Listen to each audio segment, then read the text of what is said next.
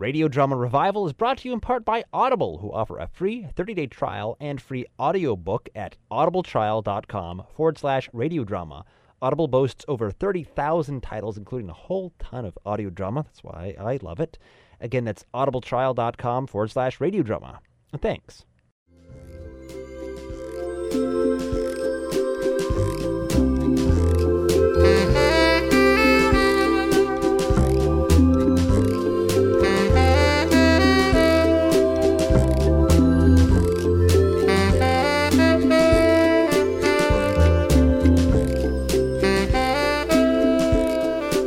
And welcome to Radio Drama Revival, the show dedicated to stories told through the medium of sound, showcasing the diversity and vitality of modern audio theater. Hear news, reviews, discussion, and, of course, stories. I'm your host, Fred, and that great theme music is by Roger Gregg of Crazy Dog Audio Theater. And so here we are. Today, as I mentioned, we're on this little kick of visiting some of the artists that we have not had on the show recently, but have really come a long way. Some of our my personal favorite picks among independent audio podcasting. Some who've been around for a good long time, such as our guest today, the Chatterbox Audio Theater Company. Now, Chatterbox started a little bit after Radio Drama Revival kicked off, but I think it's still about 2007 was when they came on the scene, and they have done all sorts of work, several really memorable original productions, such as The Dead Girl, which we featured some years back, which won an Ogle Award. They've also done lots of retellings, everything from Master Zacharias, which is part of Transcontinental Terror this year, Mythologia, a piece that takes Greek myths and reimagined them for the modern day, Pinocchio, Pied Piper, Rikki Tikki Tavi. They did this very nice production of Jason and the Argonauts, Argonautica, which was performed before a live audience, as well as a Halloween show they've done each year since 2008, actually. They've also done some retellings that are also sort of originally inspired. There's this really nice piece, Dead and Gone, a retelling of James Joyce's work, The Dead, set in Tennessee, and that was really masterfully done. So they've really shown off that they have an incredible range in terms of the breadth of production they can do, both original to retellings and celebrations of classic literature. What we have today is something quite different even from all of that, and this is called Prison Stories. Now, this is Bob Arnold himself of Chatterbox says it's a bit of a departure from them. It is a piece recorded in collaboration with Voices of the South, coordinated by a woman, Elaine Blanchard, who had spent time working in the Shelby County Correctional Center, talking with women and working with women and writing and hearing their stories.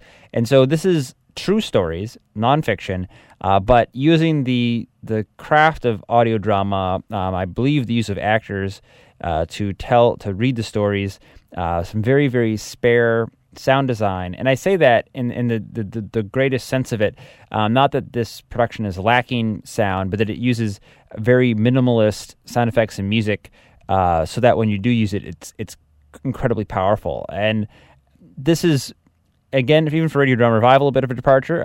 It is, since it is based on true material. It also has somewhat graphic material in terms of the women describing their lives, incidents of sexual assaults in their lives and violence and things like that.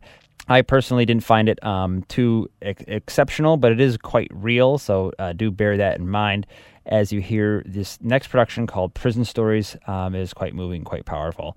Chatterbox Audio Theater and Voices of the South present Prison Stories, Incarcerated Women Writing Toward Freedom.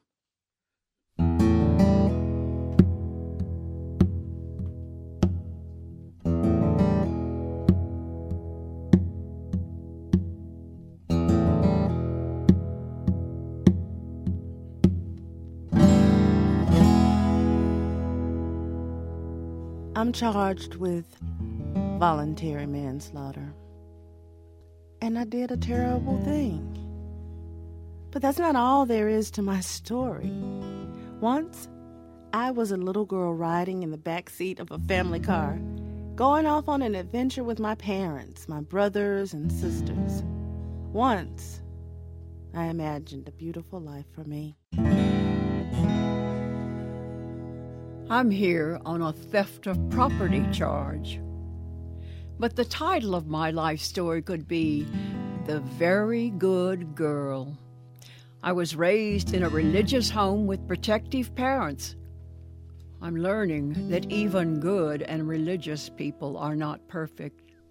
Only God is perfect. I'm human and still growing. I'm in jail because of robbery. And this isn't the first time I've been caught and put in jail. I hope this is the last time.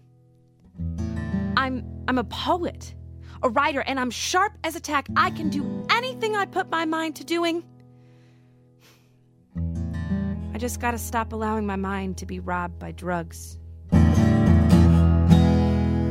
I'm doing time for forgery and theft of property. I like things, clothes, jewelry. I love to shop and eat out. Being in jail is teaching me that my children are worth more than anything money can buy. Crime can rob me of them and their respect. It's not worth it. I'm in here charged with promotion of meth, DUI, and theft of property over 1,000. And I've got to find a new story that tells about how I got out of here and stayed out of here. I'm in jail on the charge of violation of probation and forgery. I've been in the habit of doing stuff that's not right. I know that. There's more to me than passing bad checks. I've got a family I love. They love me. I'm charged with criminal attempt promotion of methamphetamine. I know I look like an angel, but I've gotten myself into some bad business. Bad business. Ugh, that's the end of that sad story. Sad story. I've got a daughter to raise, and I want her to be proud of me. Proud of me. As proud of me as I am proud of her. Proud of her. I'm going to be telling her bedtime stories with happy endings. Happy endings. When I get out of here this time. I'm here on possession of a controlled substance. And that's the end of that story. Case closed. I've made important changes in my life story while I've been in here. I got my GED. I've made amends. I've made a plan. The story will be different when I get out of here. My story will be about a total transformation. I'm going to repay my grandparents the kindness they showed to me when they rescued us and raised us. I'm going to honor their memory by living a good life. They got me on a charge of possession of a controlled substance. I've been out smoking crack for too long. That's a tired, worn-out story now. I got a son and 2 grandchildren. I got plenty of reason to do better. I'm a hard worker. My story in the future will be about owning my own cleaning business. I'm in here on the same charge as you, possession of a controlled substance. Something I had no business possessing except for the fact that it got possession of me before I knew what was happening. I've lost enough in this life. My husband and I Buried our son a while back. I know how short life can be. My story. My story. My story. My story. My story. My story is going to be about Spending time with the people I love. And telling them how much They mean to me.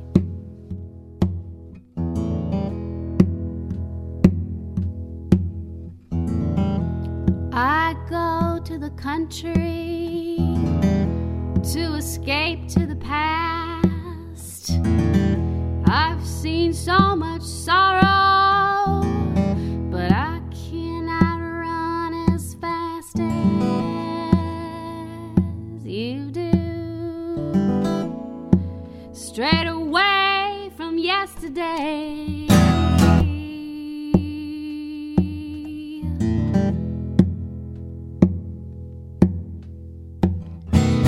Back to the Lord Almighty, back to the cradle of creation.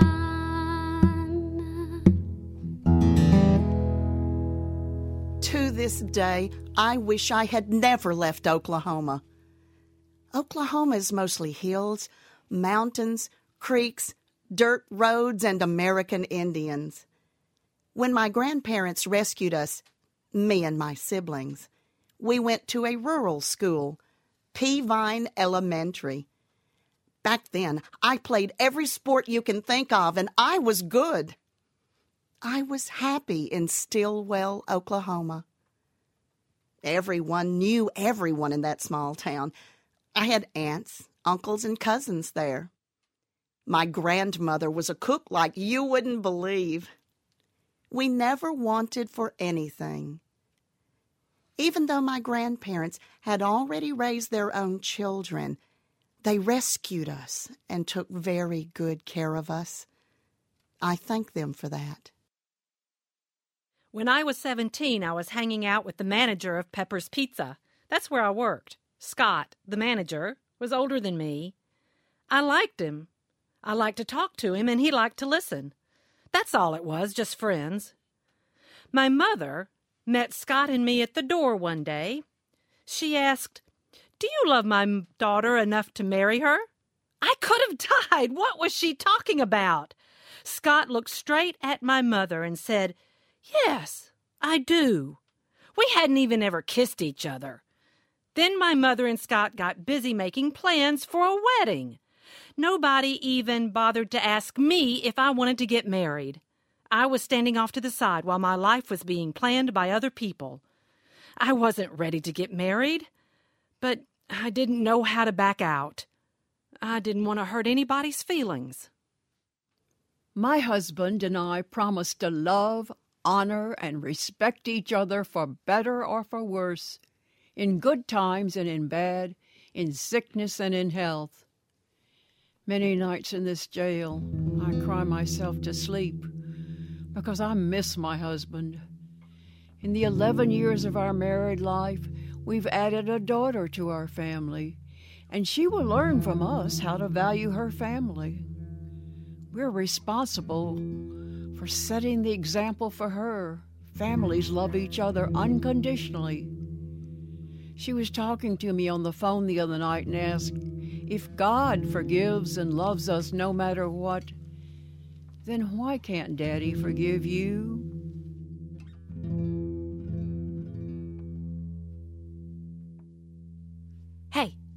Hey, y'all, listen. What? Listen, I wrote another poem. Y'all want to hear it? Good No. Come on, let me read it. Let me read it. Do it anyway. Come on, this is my last one. Okay, listen.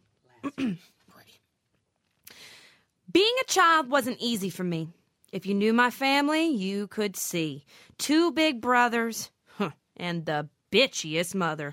Always yelling and fighting each other. Can never be civil no matter the occasion. Next thing you know, we're in the ER with a head laceration. Oh. Never together for a simple discussion. One wrong word, all screaming and cussing. We're no Waltons. No Brady Bunch. Nothing like you see on TV. Well, we might be a mix of Jerry Springer and the Addams Family. Oh, Lord. No. We're rich with problems when we're together. It's all we've got. Can't work them out. Not now. Not ever. I was born in 1971 in the state of Illinois, while both my parents were fugitives from the law. My mom gave birth to me in a hospital, and she tells me that my dad came to the hospital to see me. He looked at me and said, "That ain't my baby." But I looked just like him. I think I could feel the pain of his rejection, even then, the very first day of my life. My dad used to go to work every day, and all of us went to school. We lived in a mobile home because we moved state to state pretty often. My dad worked construction, and we moved with jobs. One day after school, the police drove to our house, and my mother fell to the ground. They were telling her that my father had just been killed on his job. That's when our world fell apart. My mother started drinking, and it was her way to ease the pain. Things got worse. Then she met a man, and he didn't like us, and we sure didn't like him at all. I guess my mother mixed up her priorities, so she left us alone. She took the insurance money from my dad's death, bought a new Cadillac, and drove away in it. My father died when I was 10 years old, and Life was different after that. my father had been a very good provider, even though he drank too much. Living with my mother wasn't the same without him. We didn't get as much. When I was 15, I started shooting hooky from school. I was selling my body to old men. I met this old man who would give me anything I wanted. I was smoking weed all day back then.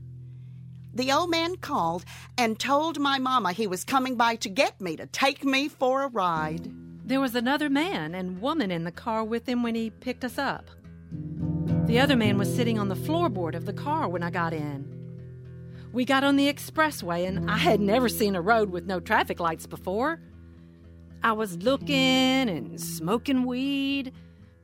Then I fell asleep. When I woke up, I saw that we were still riding on the expressway.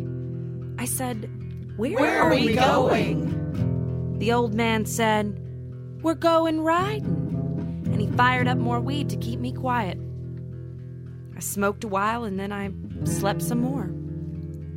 When I woke up, it was raining so hard that we had pulled over to the side of the road. I said, Where are we going? I'm ready to go home. I was starting to feel more scared than I had ever felt before. He said, We're on our way to Miami, Florida, where you can start working and earn some money. At that very moment, I regretted all the lies I'd ever told my mama. I was sorry for skipping school. I wanted more than anything else in the world to be home and in my mama's arms. But we went on to Miami and stopped at Sunny Days Motel on Biscayne Boulevard.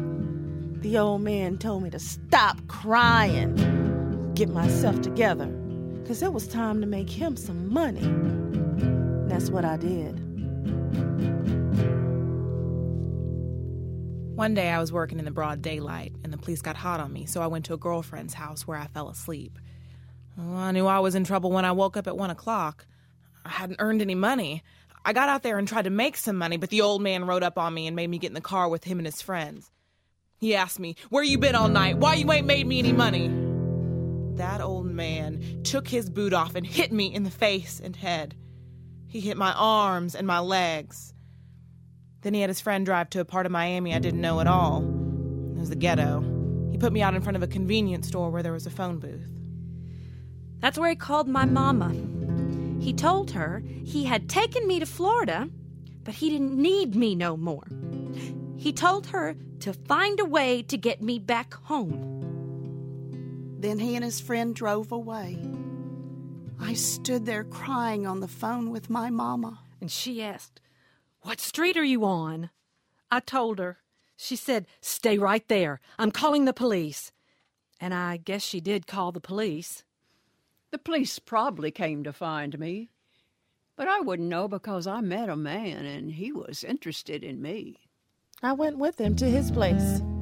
He and his friend gave me $400 for dating them that night. I was 15. I see the sunlight upon your face. I see so much beauty, and I see all the pain you try to cover, because your eyes tell something more.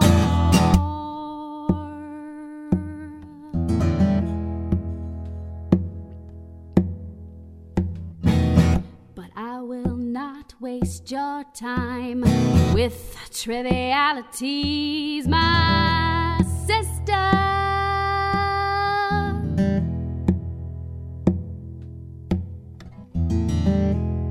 When I was a little girl, I had the responsibility to take care of me and my little brothers. My mother was a single parent and she worked 2 jobs, so I had my job too. One night, my baby brother had the nerve to leave the house looking for his dad, wearing a white T-shirt and Superman briefs. The police found him and brought him home. That scared all of us because we were in bed and asleep. I have 5 kids by a man I thought would be my husband one day. But it turns out he's having kids with everybody in the whole neighborhood. Everywhere he lays his head, there's kids that look just like him.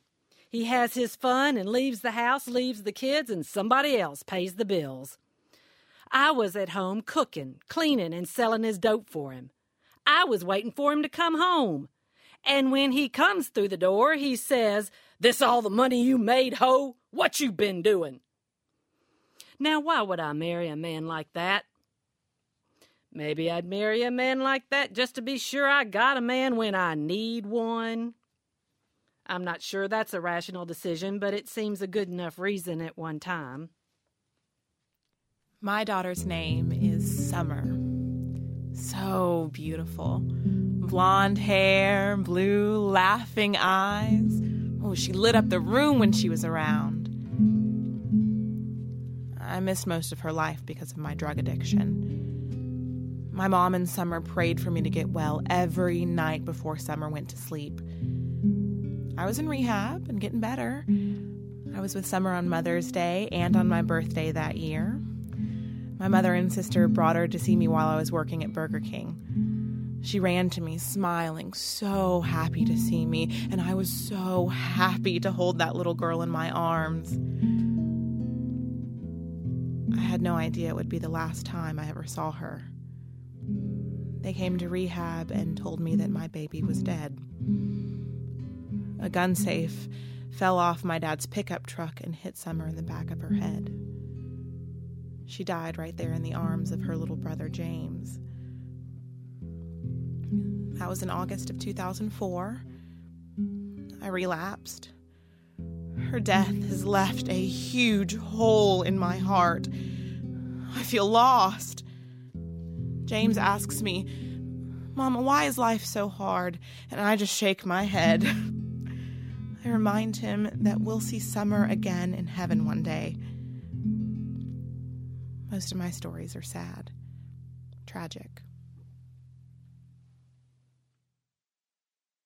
I found out I was pregnant when I was 17.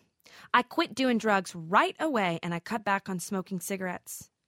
When my daughter, Anna, was several months old, I started working at a bank. I left home around 1 in the afternoon. Everything revolved around Anna. When she was about 6 months old, my mother pointed out that my baby was having a hard time holding her head up. I just thought I held her too much. The pediatrician said that she was developmentally delayed and sent us to see a neurologist. That's where we learned that she has cerebral palsy. And so she started having occupational therapy, physical therapy, and speech therapy. My daughter is 10 years old now. She is in a wheelchair, and she still has trouble holding her head up. But she always wears a smile. She's happy and strong. She never complains. I think she's an angel.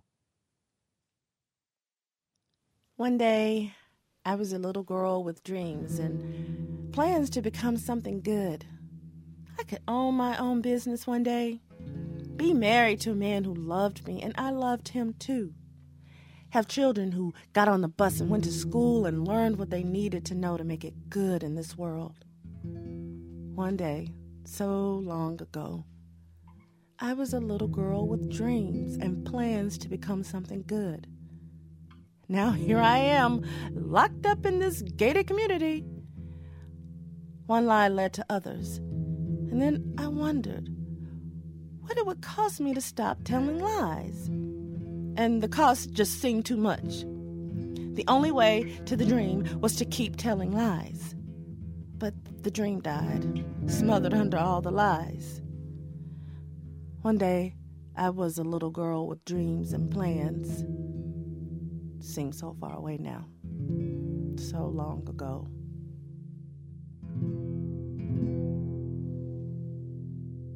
Oh, just thinking about family turns me cold. My heart still beats and my blood runs red. I'm still breathing. But I'm old. I'm dead. I miss the free world. My story is happening out there where my children are.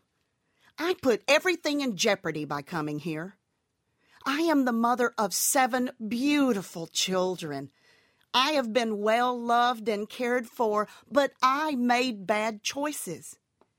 I want my children to learn that they deserve to be treated with respect. And it's hard because they have watched their daddy beat me down. Bruises and black eyes. That worries me so because their daddy's excuse after he beats me is always this. Oh, I'm sorry. I saw my daddy do the same thing to my mama.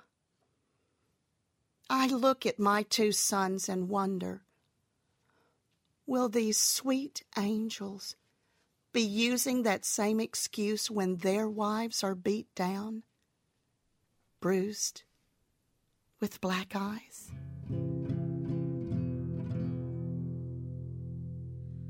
My mother has been married 8 times, and every husband has been the same, drunks and junkies who beat her. When I was 2 years old, my mother and father divorced. When I was 5 years old, she remarried.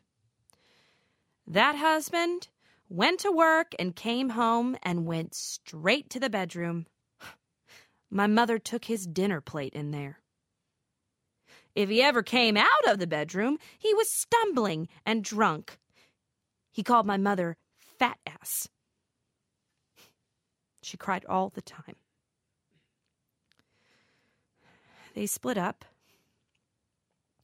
and I begged my mother to go down to Mississippi and get my biological father to come back to us. I missed him. She drove down there and brought him back. Then one night, I heard my mother screaming. I got out of bed and I looked out the window and I saw my father dragging my mother by her hair across the gravel driveway. I ran outside and shouted, "Leave her alone! Leave her alone!" And he hollered at me, "Get back in the house!"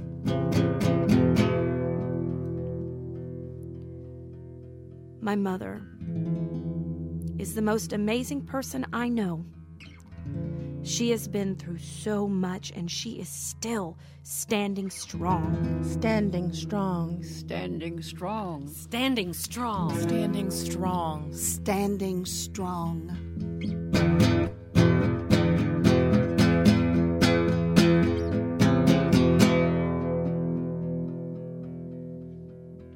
I used to wonder if violence was my middle name. I was born into violence, grew up with it, and learned to survive in spite of it. I'm in prison because of my violent offense, voluntary manslaughter. I watched my mom being beat up by my dad. I was a part of it. My dad beat me plenty of times while he was beating my mother. I turned 18 and got into a relationship with a violent man of my own. My children have been raised with violence. They've seen me beat so bad I had to go to the emergency room plenty times. My son saw me in a rage that ended up killing somebody. He'll never be able to forget that. I hope and pray that's the last time any of us ever have to witness violence. I pray that this incarceration is the beginning of the end of violence in my family. I'm uncomfortable with all this talk about violence. I don't think it's right. I don't want to talk about the violence in my life. Me too. I'm not going to talk about it. You want to hear a funny story? Yes. I'll make every one of you laugh your ass off. I could lose Thank it. God. All right. I've been hitting the pipe for years, and nobody wants to smoke with me anymore. On account of I always think my hair is on fire as soon as I take a hit off that crack pipe. Smoke to the right, smoke to the left. I see that smoke rising, and I know my hair is on fire. So I got to get in the bathtub and put my head underwater. Got to. Doesn't matter where I am, whose house I'm at. People get tired of that, you know. Yeah. Suddenly seeing me rush off, go fill in the bathtub with water so I can put the fire out. Last time I left the med, I had a bandage on my right leg. The nurse told me, whatever you do, don't get that right leg wet. Oh, no. I had been stabbed several times pretty deep in my calf. So I went home, and a friend gave me some money to get my prescriptions filled. I see where this is going. But I took that money down to the corner and got me a rock. I hit that rock, and the smoke started rising. Smoke to the right, smoke to the left. I took off running for the bathroom and filled that tub with water. My little sister came busting in the bathroom, saw me with my head underwater and my right leg stuck straight up in the air. Now my little sister knows I'm nothing but crazy. And now you know it too. Girl, you ain't crazy. You all want to know what I've learned? so You want to ghetto. know what I've learned? What? Yeah. You find out who your true friends are when you go to jail. Amen, girl. I called my boyfriend last night, and a girl answered his phone. Out of town. Apparently, that jerk couldn't wait for me to come home. They never can. Same old story. He has a girl named Brooke now. Well. You know, this strikes me as odd because I thought I was his girlfriend. Right. I'm here for you, baby. He said, ha! What a weirdo. Now that I'm not high, I can see who my true friends are. Yeah. Better now than later, I suppose. Yeah. High five, girl. Take the present. That's what I'm talking That's about. it. Do it now, Listen. right later. I went to college, but I've learned more here in jail than I ever learned in a formal classroom. I believe it. There you go. Yeah. Out in the free world, I ran around with people who claimed to be my friends. Some of the most influential people in town with alphabet soup behind their names. You know, PhD, MD, LLD, SOB.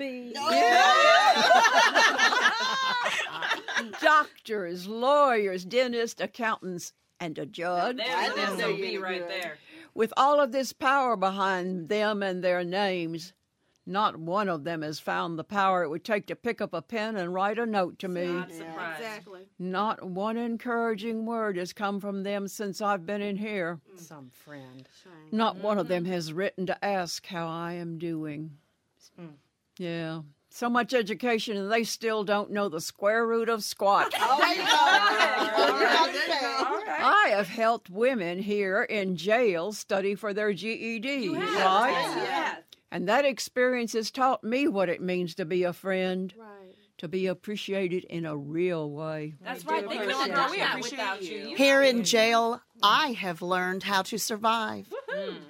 I have learned how to pick up the pieces of my broken heart and weave the pieces into a beautiful tapestry of a life that is my own, a rich and vibrant life. Damn, that's beautiful.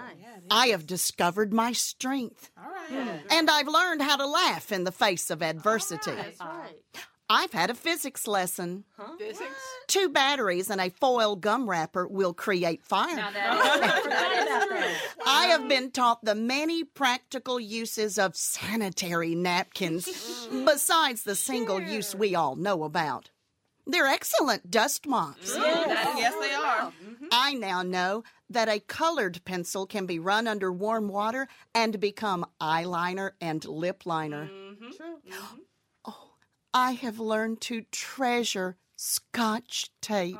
Yes. A small strip can hold so much together. Tell you what. Fixed my shoe. Yeah, it did. I have come to realize that we all have our own addictions, and that the only way for any of us to be free is to release past baggage. We can relax and recognize that none of us has control of anything in the end. Not even the highly educated people I once thought of as friends. I've been truly educated in jail. All right. You are one smart woman. We love it.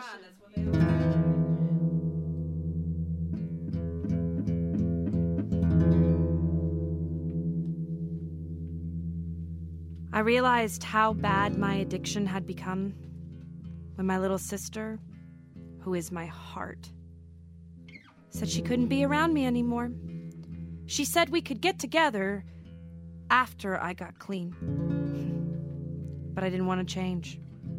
It hurt me so badly to be separated from my little sister, but I understood. I respected her because she was trying to do better for herself. I just wanted to get high. It's a never-ending cycle, addiction. The consequences of my choices and behavior cause me great pain. So I take lots of dope to kill the pain, and round and round and round it goes. I'm now working on mending my relationships. I've got to build trust. I've got a long way to go. But the relationships with my mom, my sister, and my daughter, they mean more to me than anything. I got pregnant the first time when I was 12 years old. I had no idea what was happening to me and wasn't anybody I could ask. My next-door neighbor was having sex with me in the afternoons before my mother came home from work. He told me something bad would happen to my family if I said anything about what we were doing. I got pregnant the second time when I was 13. I got pregnant the third time when I was 15. When that third baby was born, I went on and dropped out of school. I had to. That's when my mother looked at me hard and asked, "What's going on around here? Where are all these babies coming from?" I was scared. But I told her. I told her what had been happening. She slapped my face and said, "Girl, don't you know how to lock that door?" I was in the 6th grade when my mom and I had the sex talk.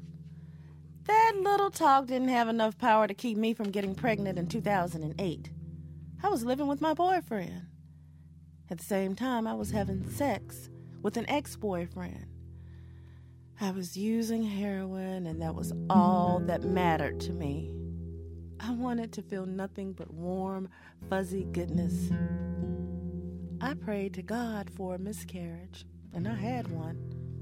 I didn't want to get an abortion. Sometimes I wonder what my child would have looked like. My grandparents didn't talk about sex. I learned about sex when I moved to the city and met my first boyfriend. I was 16. I got pregnant that year. I learned about birth control after my first baby was born.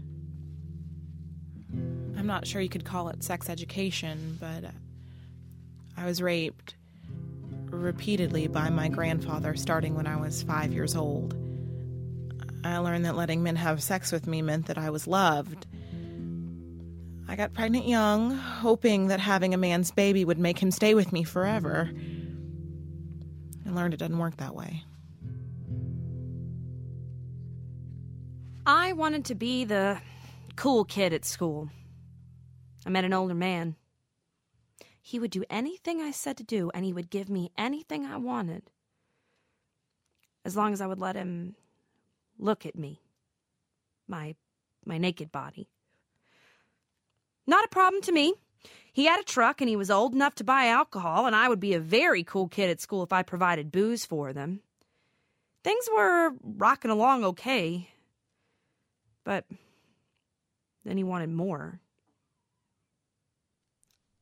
I've never done that before. But he acted like more was expected. He started kissing me in places I'd never been kissed before. The kissing led to more. And all of this happened before any conversation about birth control. I got pregnant. I was 13. I hardly ever see that man. I thought he loved me. But maybe I didn't do something right, you know. Maybe I should have given him more. Maybe getting pregnant wasn't cool with him. I had a 6-pound baby girl. And that baby is now 14. And she lives with my mom while I'm here in jail. My daughter argues with my mother, and that worries me. She comes to visit me here in jail, and I try to talk to her. I try to tell her what I know about life. But she doesn't listen to me.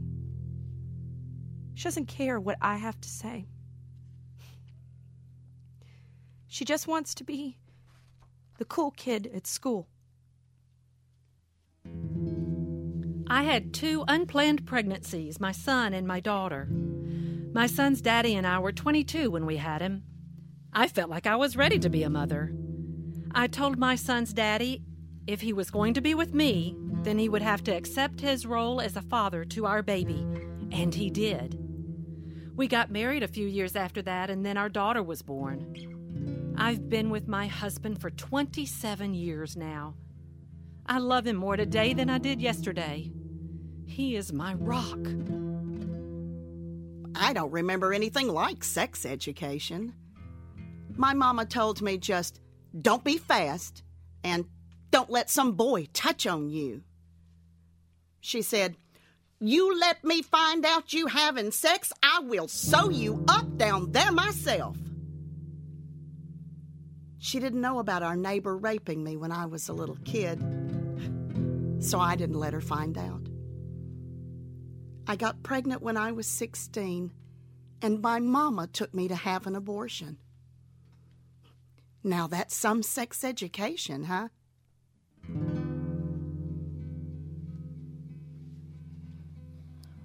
I was messed up and high the night I was raped and beaten. And if I hadn't have been high, maybe life could have turned out differently. I don't know what has made me think so little of my life and myself. If I had not been emotionally abused by my father when I was growing up, I might be a woman of high self-esteem.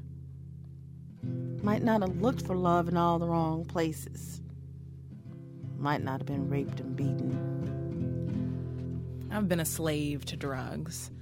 I've turned my back on my children and left them at their grandmother's house so I could go to the dope man's house and serve my master. My children would cry and beg me not to leave. I hurt so bad because I could see that I was hurting my children, but I was a slave. If I had not been raped by my grandfather, I might not have become a slave to drugs. I don't know. But I can imagine myself being somebody, maybe being a teacher now. Somebody kids would look up to. If I had not been raped and beaten when I was young, I might be a successful hairdresser now with my own chain of style shops all over the country. I wouldn't live with anxiety and panic attacks. If I hadn't been sexually abused as a little girl, I might not have become a drug addict. I've been high most of my life since that guy raped me. I would have liked to study criminal justice. There's no telling what I might have done with my life if I didn't see myself as damaged goods. If I had not been raped while I was in college, I wouldn't be here in jail. I would not have married a man who tried to control me and betrayed me so badly. If I had not been raped, I wouldn't have allowed myself to settle for second best. And if I'd not settled for second best, I wouldn't have landed here. I can't even begin to imagine how different my life would be if I had not been a victim of sexual violence. I can't even imagine feeling safe in this world.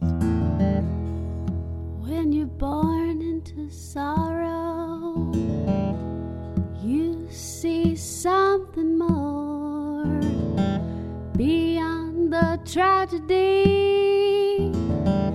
A small voice tells you something's better just beyond the morning light.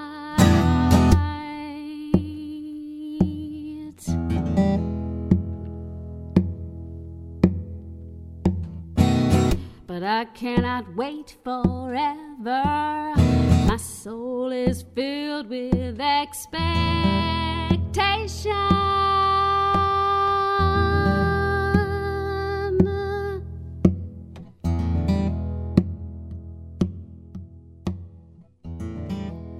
I was sexually assaulted as a very small girl.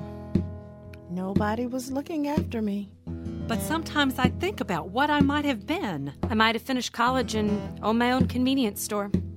I don't know who I might have been. I lost too much too soon.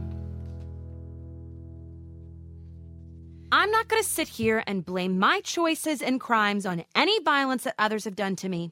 I did what I did. And I'm responsible for it all. You don't have to blame anybody if you don't want to. That's what I'm saying. Just tell your story like it is. Being in jail has given me a chance to slow down and think about my life. I am proud of my American Indian heritage. All right.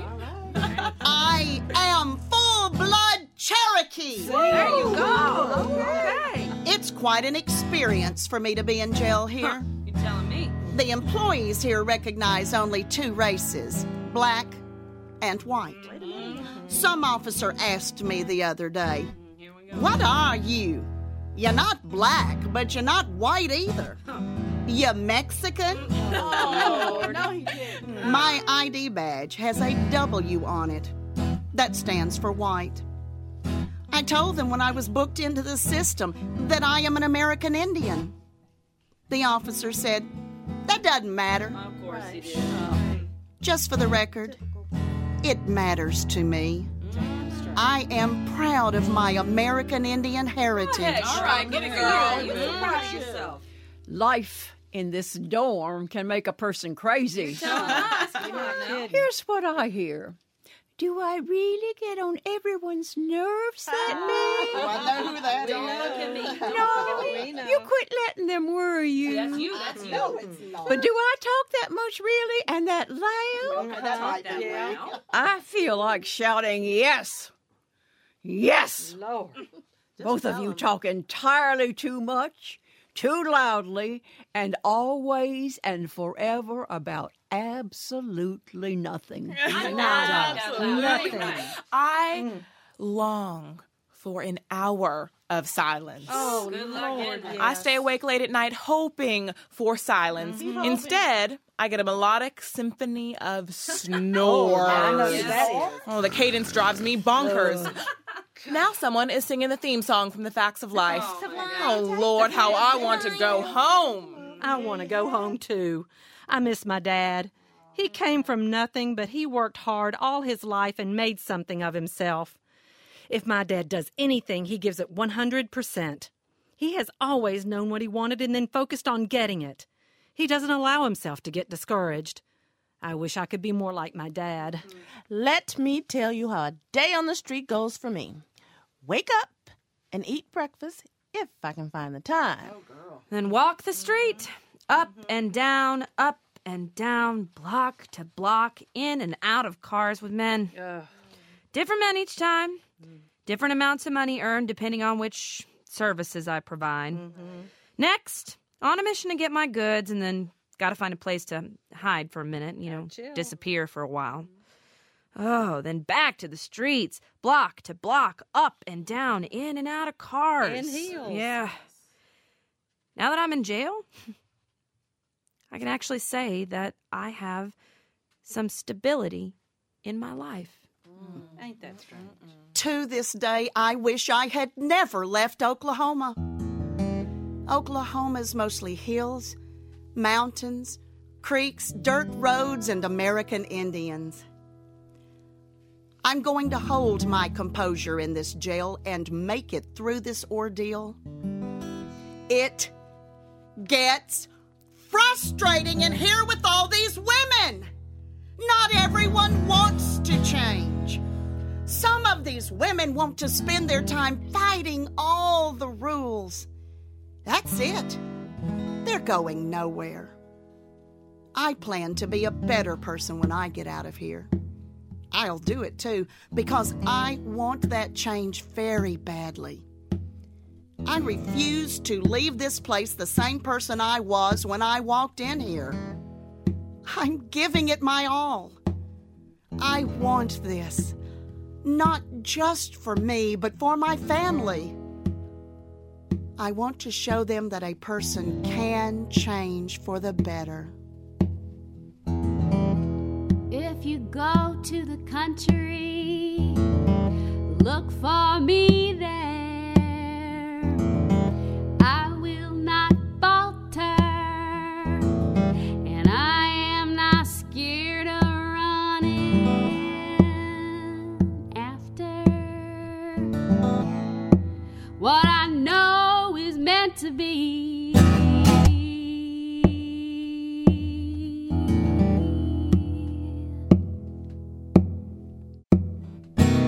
Back to the Lord Almighty, back to the cradle of creation. I'm trying hard to take responsibility for my life. Today, I am not the victim. I'm a young woman and I love myself. I have the ability to love others, too. Today, I can forgive myself and others. Today, I am capable of being forgiven. Today, I am thankful to be alive. I am moving on. Leaving the past. In the past, Where it belongs. I have survived. I have survived. I have survived. I have survived. I have survived. I have survived.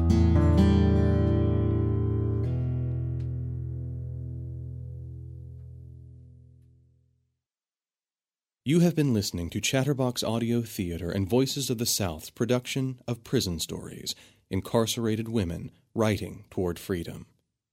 Featuring the voices of Gail Black, Miranda Fisher, Joe Potter, Randy Sluter, Jacqueline Suffel, and Ann Wallace. Music written and performed by Virginia Ralph. Produced by Ben Fickthorn. Directed by Brian Fruits. Created and coordinated by Elaine Blanchard. Chatterbox Audio Theater is a non-profit, web-based community theater that advances the exchange of ideas by channeling creativity and artistic collaboration into recorded audio works that enlighten, entertain, and inspire. Download our shows, meet our cast and crew, and make a donation to support our work at www.chatterboxtheater.org. And that was Prison Stories by Chatterbox Audio Theater, chatterboxtheater.org. Many, many, many shows there. You can sign up for their newsletter. Chatterbox is doing all sorts of new stuff. If you're in the Tennessee area, they do cool events all the time. The next one they're working on is an animation education event with Tom Kenny, the voice of SpongeBob SquarePants himself, at a middle school in Tennessee. Again, that's at chatterboxtheater.org. For information on that, if you're far away from them like I am, you can just follow them, get on the newsletter, get on their Facebook, and see the great stuff they're up to. They are a full nonprofit, and there are a lot of people involved with them. So they bring a lot of community stuff to audio theater. So they're not just creating new plays, as awesome as creating new plays are. They also seem to be involved doing workshops in local community. They have an actual space. They are doing live events as well as studio productions. They're just doing a lot of really neat stuff. Bob Arnold and the crew there have been some of the people I've admired most in my growth as an audio artist. To see them growing as well, chatterboxtheater.org. Now, more about this powerful piece, Prison Stories. This is an interview with Elaine Blanchard that we borrowed from chatterboxtheater.org. I hope you enjoy. Hi, everybody. I'm down here in the Chatterbox studio talking to Elaine Blanchard, the coordinator of Prison Stories, which is the show that we have recently released through Chatterbox Audio Theater. Elaine, so happy to see you. Thank you. Nice to be here.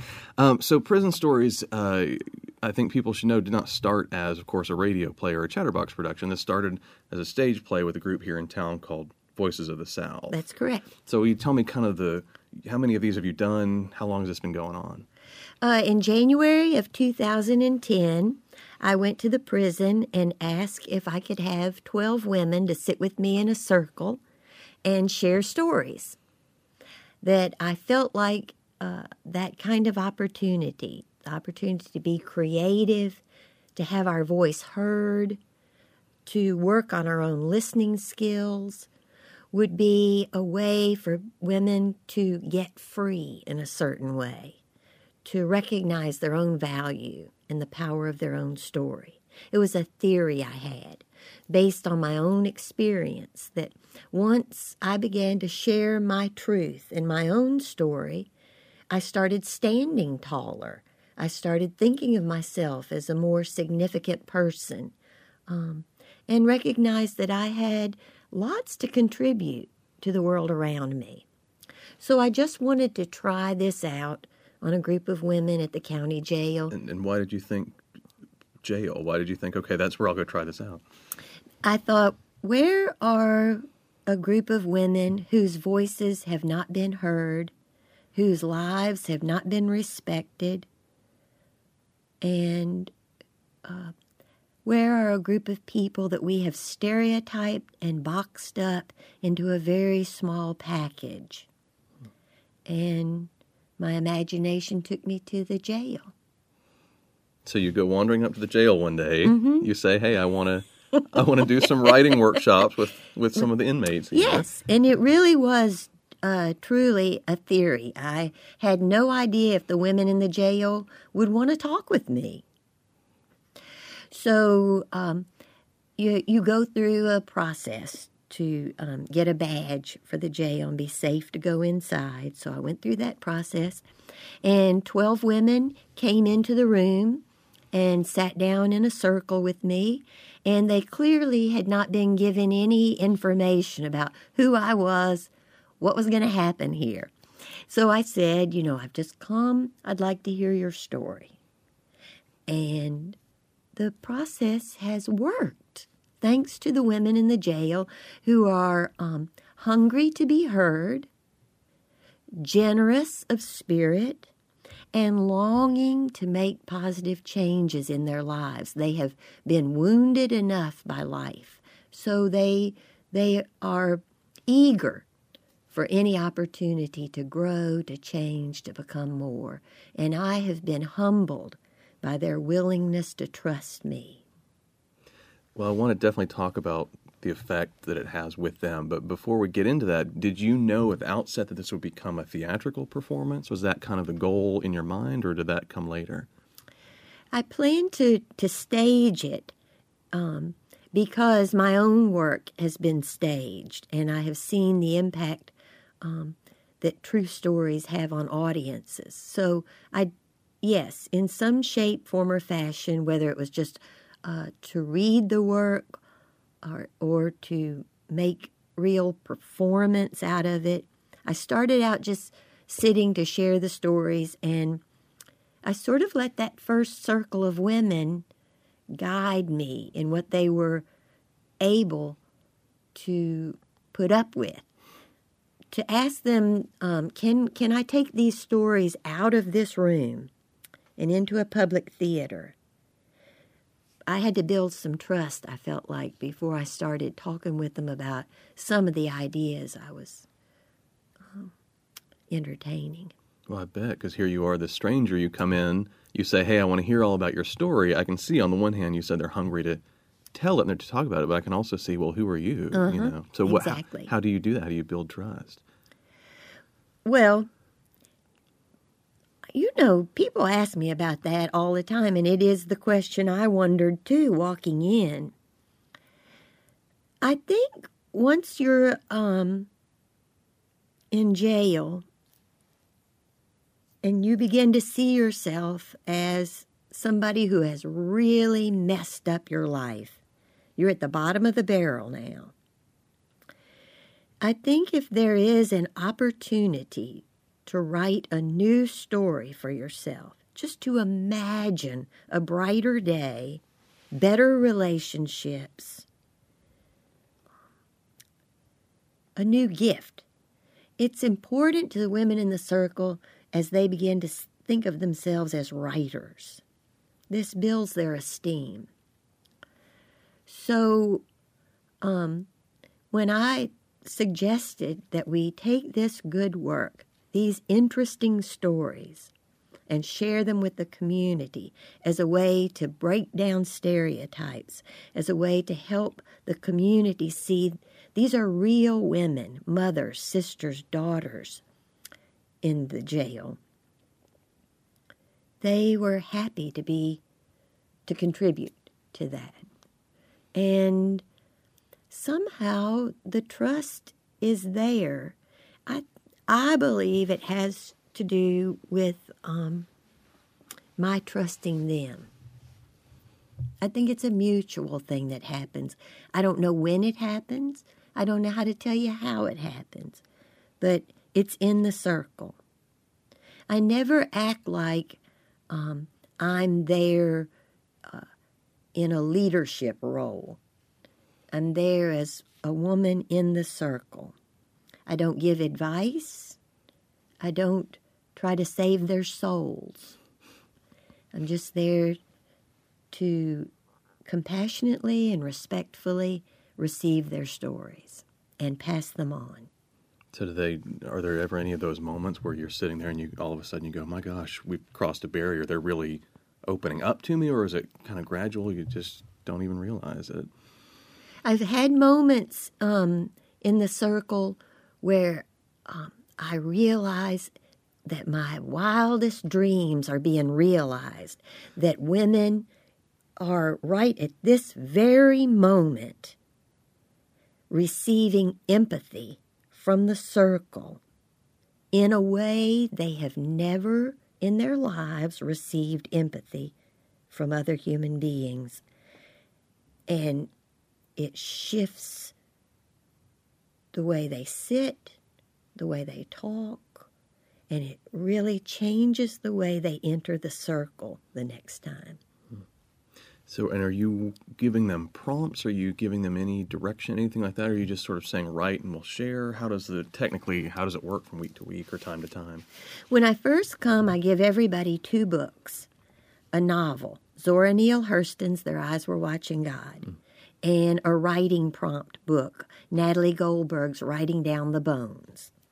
We read the novel in 5 sessions and write reflection papers about Janie Crawford and how we relate to her or don't relate to her and her relationships and her choices and the good things that happen and the struggles and the pain. So we reflect off of Janie Crawford, write those papers.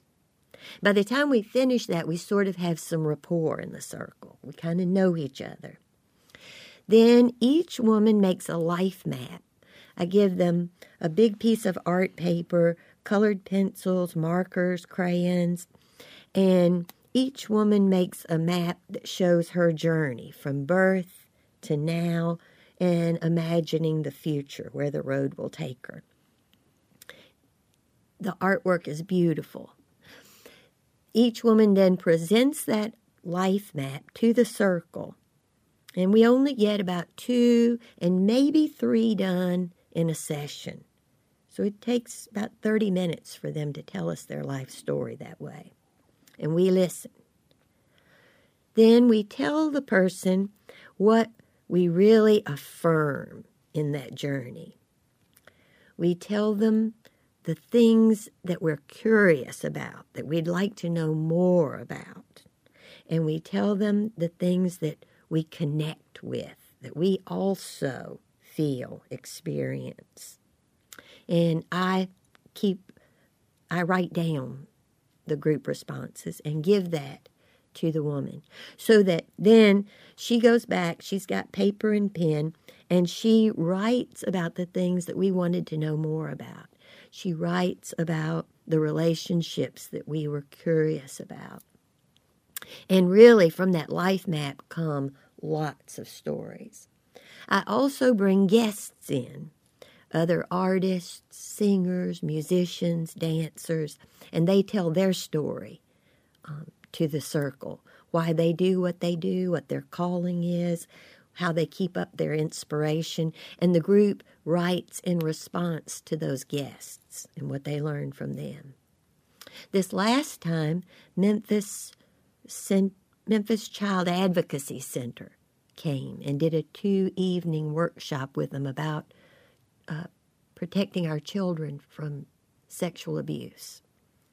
So this last performance then, as a consequence of that, had a lot of response about child sexual abuse. It turned out that of the women in the group, only one had not been sexually abused as a very small child. And the one who had not been sexually abused as a small child was raped as a freshman in college.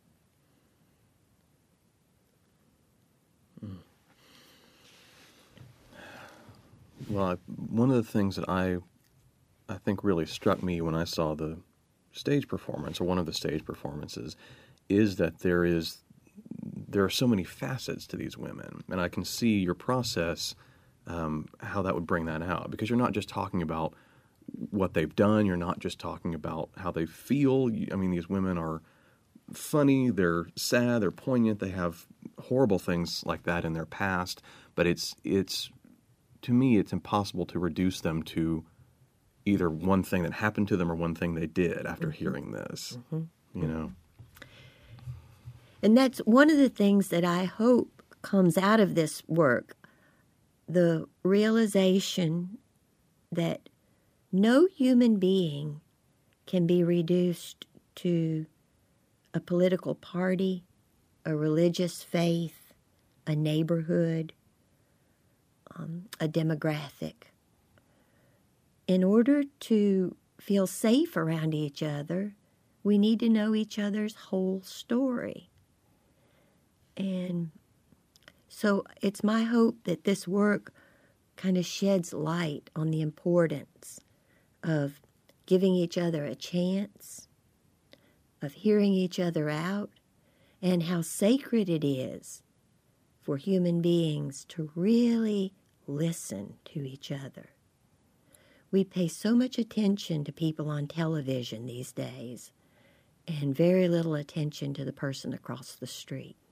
And I think that's made us feel insecure.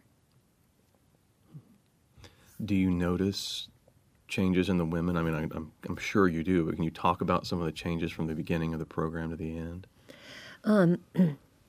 The women began to trust the circle. And so we were together for 4 months, 32 class sessions. And toward the end, there is so much respect for each other and such an ease. We can enjoy each other. And we can also share what hurts, be grumpy, and know that everybody in the circle knows that we're more than our grumpiness. I just watch a trust grow and an understanding.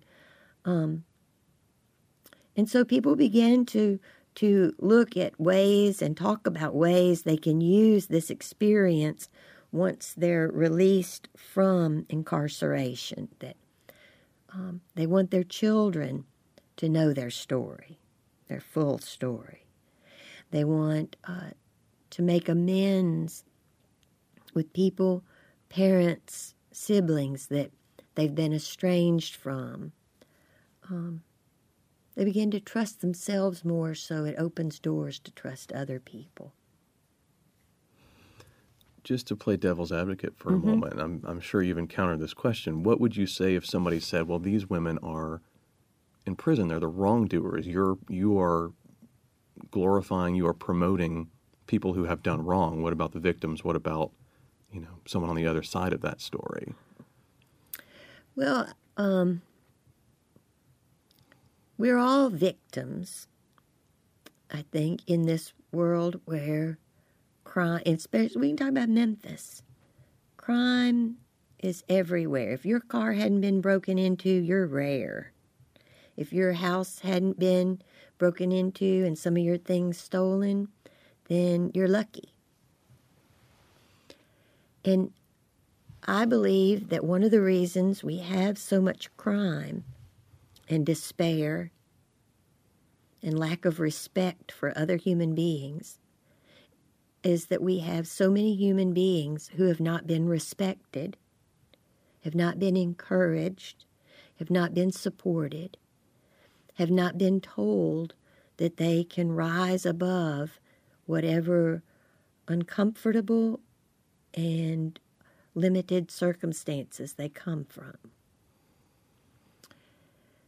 So, it is true that people can be victims of crime and that the women in jail might be the perpetrators of those crimes.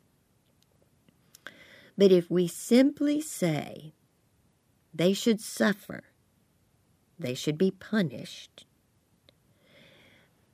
they should think of themselves as nothing more than the dregs of the earth, then we are guaranteeing that there will be plenty of folks here in Memphis who feel undervalued, hopeless, and desperate. And if I feel undervalued, hopeless, and desperate, it probably isn't too much of a step for me to smash the window of your car and take your DVD player or anything else you've got in there, if it might buy me a rock or a drug that would make me feel good for a few minutes. And what do I care about you anyway? You never cared about me. Maybe it doesn't occur to me we should care about each other. So I'm sure not going to care about your car window. I just believe it's a terrible cycle. And so one of the ways I'd like to chip away at that is to say to people who've been in trouble, I recognize you are more than the trouble you've gotten into. You know, there's obviously a lot of powerful stuff that goes into this, and when I saw the stage show, it kind of knocked me out. But then one of the things that knocked me out all over again was that when I was at the performance, one of the women who had been through the program and then been released came to the performance. Mm-hmm. And after the show, there was that Q&A, that talkback. Do you remember this? Mm-hmm, and she was just so effusive and so happy to have been a part of this. And I think she moved the entire room talking about the experience of just being listened to for once. Mm-hmm. So you can tell that it made a very positive change in her life just to be, working in that circle for an hour or two a week. Mm-hmm. The correction system, as we have set it up, is about punishment and humiliation. So people pay their price. Nobody needs to think that you go to jail and you're well-fed and you have some kind of luxury life. It is all about punishment and humiliation. You are known by a number, first of all. So I think it is surprising to the women in the circle that somebody is there to hear their whole story and to recognize their potential. So you generate all this material, you have all this writing, so then how does that become a stage play? Then you take this out with you and what? I take their work, and it's a lot. After 4 months, 12 women writing, it's a lot. And I simply type it into Word. And then it's way too much. So I start arranging it according to themes. And I try to start out the performance before this last one. I started out with pieces that women had written about their church and what they love about their church family. And so I started with church and moved it to family and then moved it to violence and moved it to a series of arrests. And then we concluded by stories of hopefulness for the future. And I sort of distill it and put it in a theme, a flow. I take the themes and I try to give it a flow so that the audience can take a ride with us, take a journey with us through the lives of the women in the circle. I think that's palpable, especially in this one that we just recorded. There are these just harrowing, dark passages that you sort of go through along with these women, and then all of a sudden there's a joke and it breaks the tension. Everybody laughs together, and it's very effective. So you take all this, you pare it down to a script, and then you work with Voices of the South. You're a company member with Voices of the South, correct? Okay. And you guys, tell me about the process of finding actresses. So we find 6 actresses who want to be part of this process, and Jerry Dye and I put the script on its feet in the immediately, as soon as we start working with it on stage, the script starts shifting, changing, and there's editing that happens. And then we add music to it to keep the piece driving forward. And in this piece, first time we've had original music. Virginia Ralph wrote and performed original music to go with it, which I thought just gave such depth and focus to the whole piece. But I can't say enough about how much I appreciate that new addition to the performance. And we perform first inside the jail, and the writers of the script are on the front row, and behind them are about 300 women who are living in the county jail. This last time they brought in even the maximum security women, which I appreciated very much because they haven't done that before. And then the staff, corrections staff, are there, and the family members of the writers come. Their husbands, brothers, moms, dads come and sit in an area. That's my favorite part, is meeting their families face to face. Then we perform the piece, and there is, it's a very emotional experience. Miranda Fisher in this performance read the story about one of the women's daughters being killed in an accident.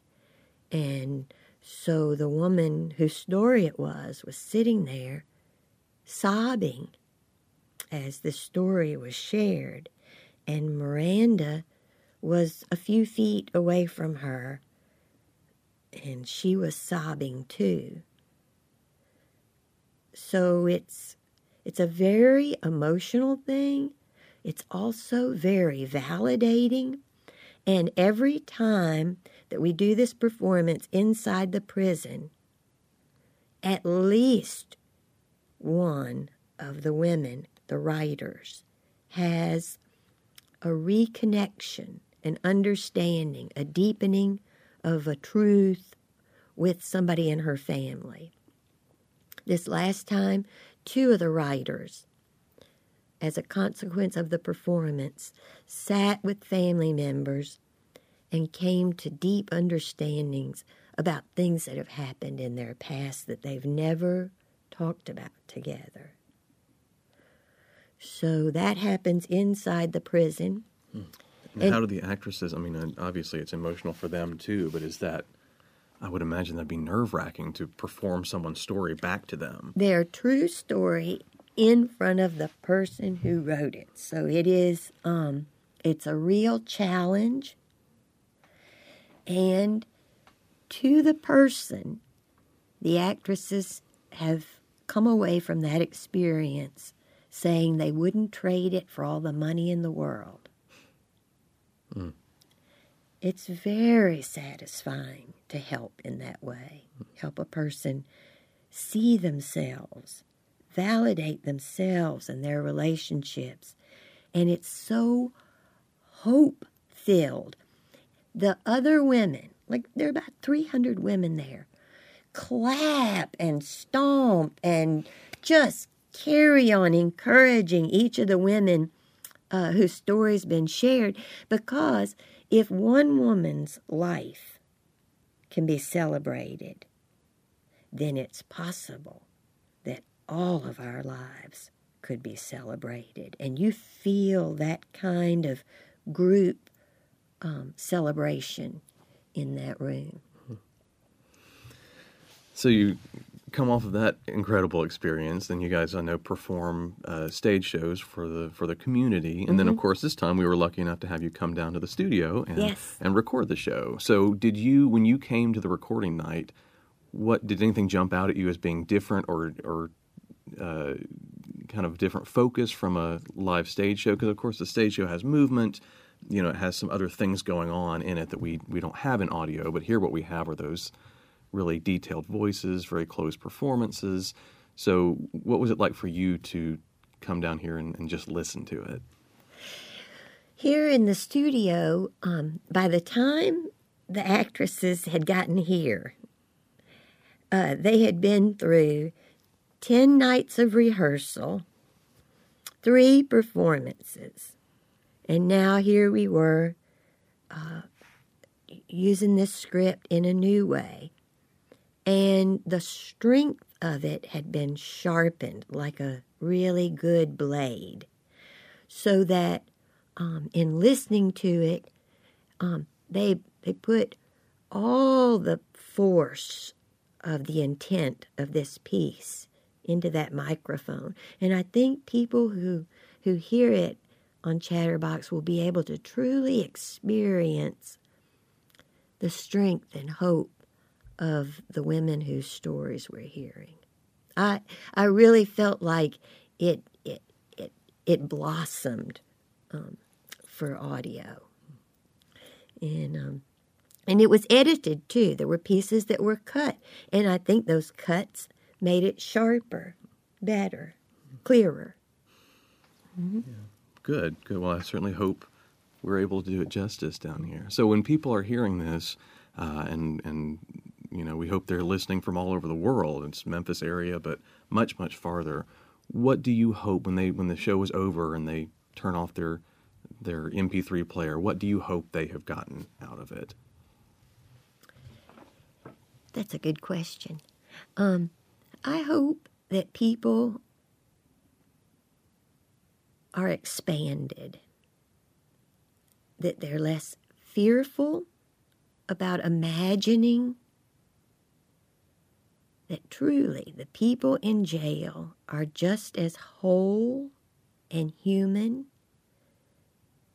as those of us who have not been arrested and taken to jail. And that there is as much longing to belong, to be known, to be celebrated, to be given a chance for people who are in jail as for those who arrest them. I have a daughter, and probably a lot of what I do is because I have a daughter. I want my daughter to be safe. I want her to be healthy. I want her to be well-loved. I want her to be happy. And if there's anything that I can do to make the world around her a better place so that the possibilities for those things are greater for her, then that's what I want to be busy doing.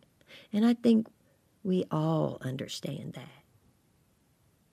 Well, it's a powerful process. It's a powerful piece, and we are proud to be part of it. So, Elaine Blanchard, thank you for talking to me today. Thank you, Bob. All right, and that was an interview with Elaine Blanchard from Chatterbox Theater, chatterboxtheater.org. Yeah, now it's Prison Stories in Voices of the South. Powerful stuff, voicesofthesouth.org. And we will be featuring more material. This is the now for something completely different radio show, so there may be completely different subject matter, material, part of the world, all that coming up next week. But we'd like to mix it up for you, keep things interesting here. I did promise last week that we'd have Transcontinental Terror, the horror radio show. that we did on Halloween night available. That is now available at radiodramarevival.com. You'll see it probably just buried your feed, so go back and listen to those stories. Also, 200-plus hours of original audio drama programming at radiodramarevival.com. Access to our archives of content. Search all the shows we ever aired. Search for them by genre, artist, good stuff like that. You can follow us on Twitter. Hit up at Radio Drama. Hit up our Facebook page, Radio Drama Revival, or iTunes or Stitcher. Search for Radio Drama Revival. Do leave a review or share with a friend. Really appreciate your support, and you're listening to this original audio drama programming. That's a wrap for this week. Radio Drama Revival is produced by yours truly, Fred Greenhalgh. Copyright of individual shows remains their original producers, but do please share this show as far and widely as you like. Radio Drama Revival originates in on-air radio at WMPG-FM. It is Southern Maine's community radio. Podcast at radiodramarevival.com is labor of love. Till next time, keep your mind and your ears open. Thanks for tuning in and have a great week.